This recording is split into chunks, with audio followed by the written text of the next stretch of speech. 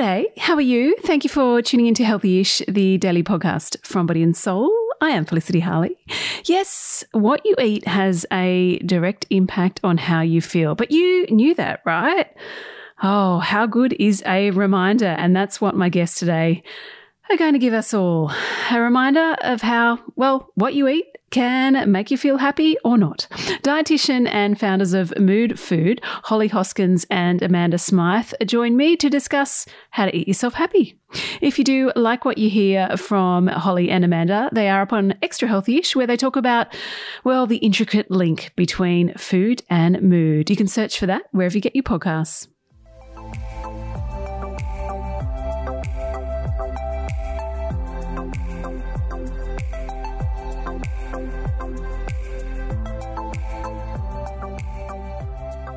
Holly and Amanda, welcome to Healthy-ish. Hi, thanks for having us. Oh, I love interviewing two people. It makes my job easier. There's less talking on my behalf. But thank you for coming on today. Now, talk us through the food-mood connection. What role does food play in our moods? Well, the science over the last 10 years has actually been really exciting in this area, because we used to think that our food was just important for our physical health, but we now know that it's really important for our mental health too. And that's because our brain and our gut are actually physically connected via the vagus nerve, and it acts like a highway between our gut and our brain, carrying messages along it all day from these little guys who live in our gut called our gut bugs. And when we feed our gut bugs well, they produce all these happy chemicals that help us to thrive and feel good. But when we're not feeding them the right foods, that's when things start to go wrong, and we find we have this process of inflammation, which is associated with depression. It's interesting, isn't it? Because often when you're eating, you don't think it's affecting your mood. And after the fact, you look back and you think, okay, what was my week of eating? Oh my goodness, no wonder I'm feeling just a little bit low. But on the flip side, often we use food as self-medication. You know, you have a bad day, let's drink some wine, let's drink some chocolate. Oh, I just want to order Uber Eats. Comfort foods. So can you talk to us about this and what's going on, and I suppose what we can do when we're drawn to those sorts of foods, which we know will ultimately, well, not help our mood? Yes. And if you are listening, you know, you're not alone. This is very common, and we do this all the time. And it's important to understand that there is science behind the reasoning why we do gravitate towards these foods. And that's because we do get instant satisfaction, you know, and that's because of this dopamine hit. But what's really important to understand is that when we are, you know, stressed or that emotion, as Amanda just alluded to before, this is actually a process of inflammation in the body. And when we reach for these foods, like your wines, your chocolates, your chips, your lollies, although they make us feel good in the moment, unfortunately, they are really adding fuel to that fire. And, you know, if it's once off, it's not a big deal. But if this is your coping mechanism, you know, by doing this again and again, you're actually contributing to those negative impacts of, you know, stress on your body. So there is lots of things out there that have been proven to decrease, you know, calm your nervous system, and it takes practice.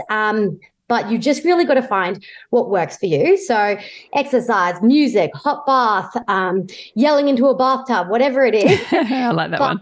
Got to give it a go. And, you know, for me, you know, if I've been in the office all day and, you know, long meetings, stressful environment, I know instead of reaching for that chocolate, I go for a hot lap. We call it a quick burn around the block. And I know that's going to make me feel better than, say, doing the chocolate.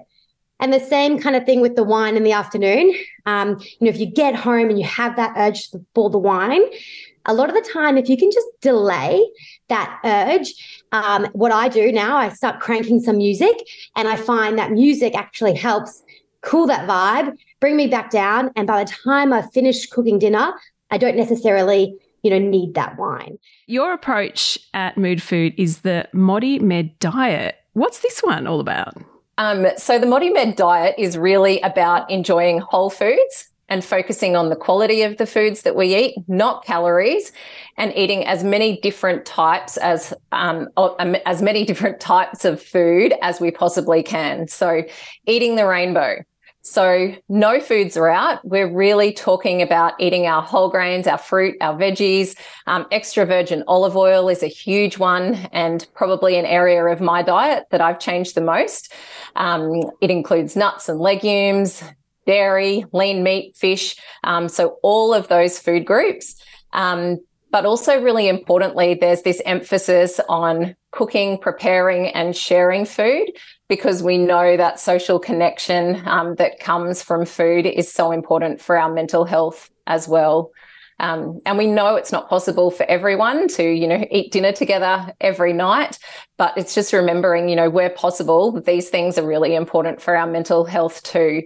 And, if you do live on your own, then prioritizing inviting people over for dinner, or maybe it's baking something and, sharing it with a neighbor or a work colleague, so that we're still getting that social element from food. Why have you increased your extra virgin olive oil intake, just out of interest?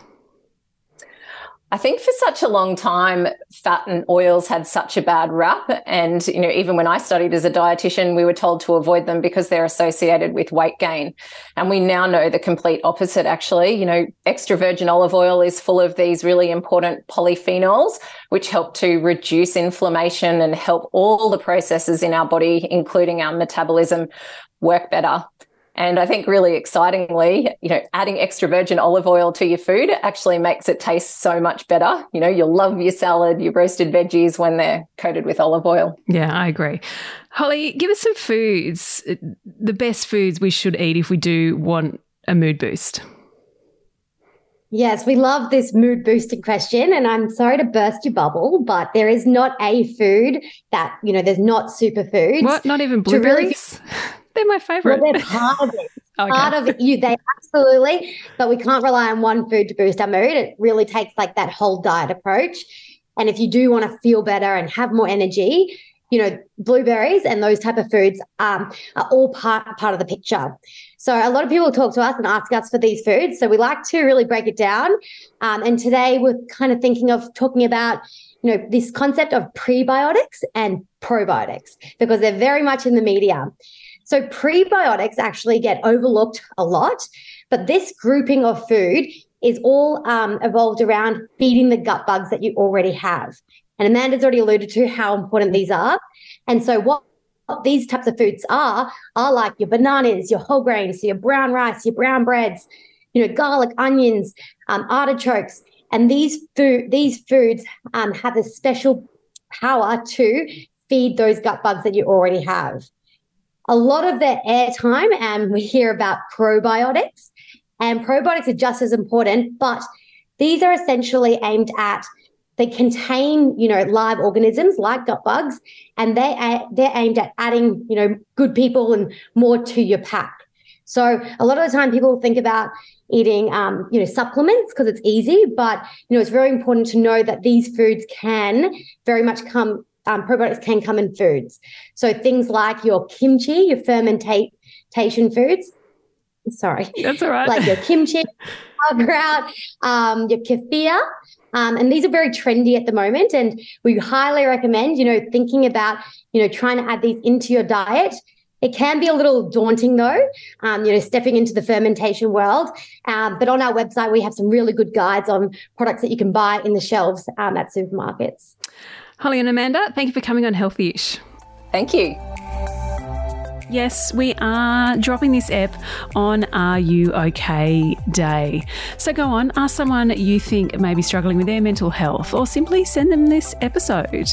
You might just make a difference to their day. We would also appreciate it if you could rate, review and subscribe to this podcast. If you do want anything else, well, you can jump online, bodyandsoul.com.au. Follow us on socials, grab our print edition, which is out in your local Sunday paper. And until tomorrow, stay healthy-ish.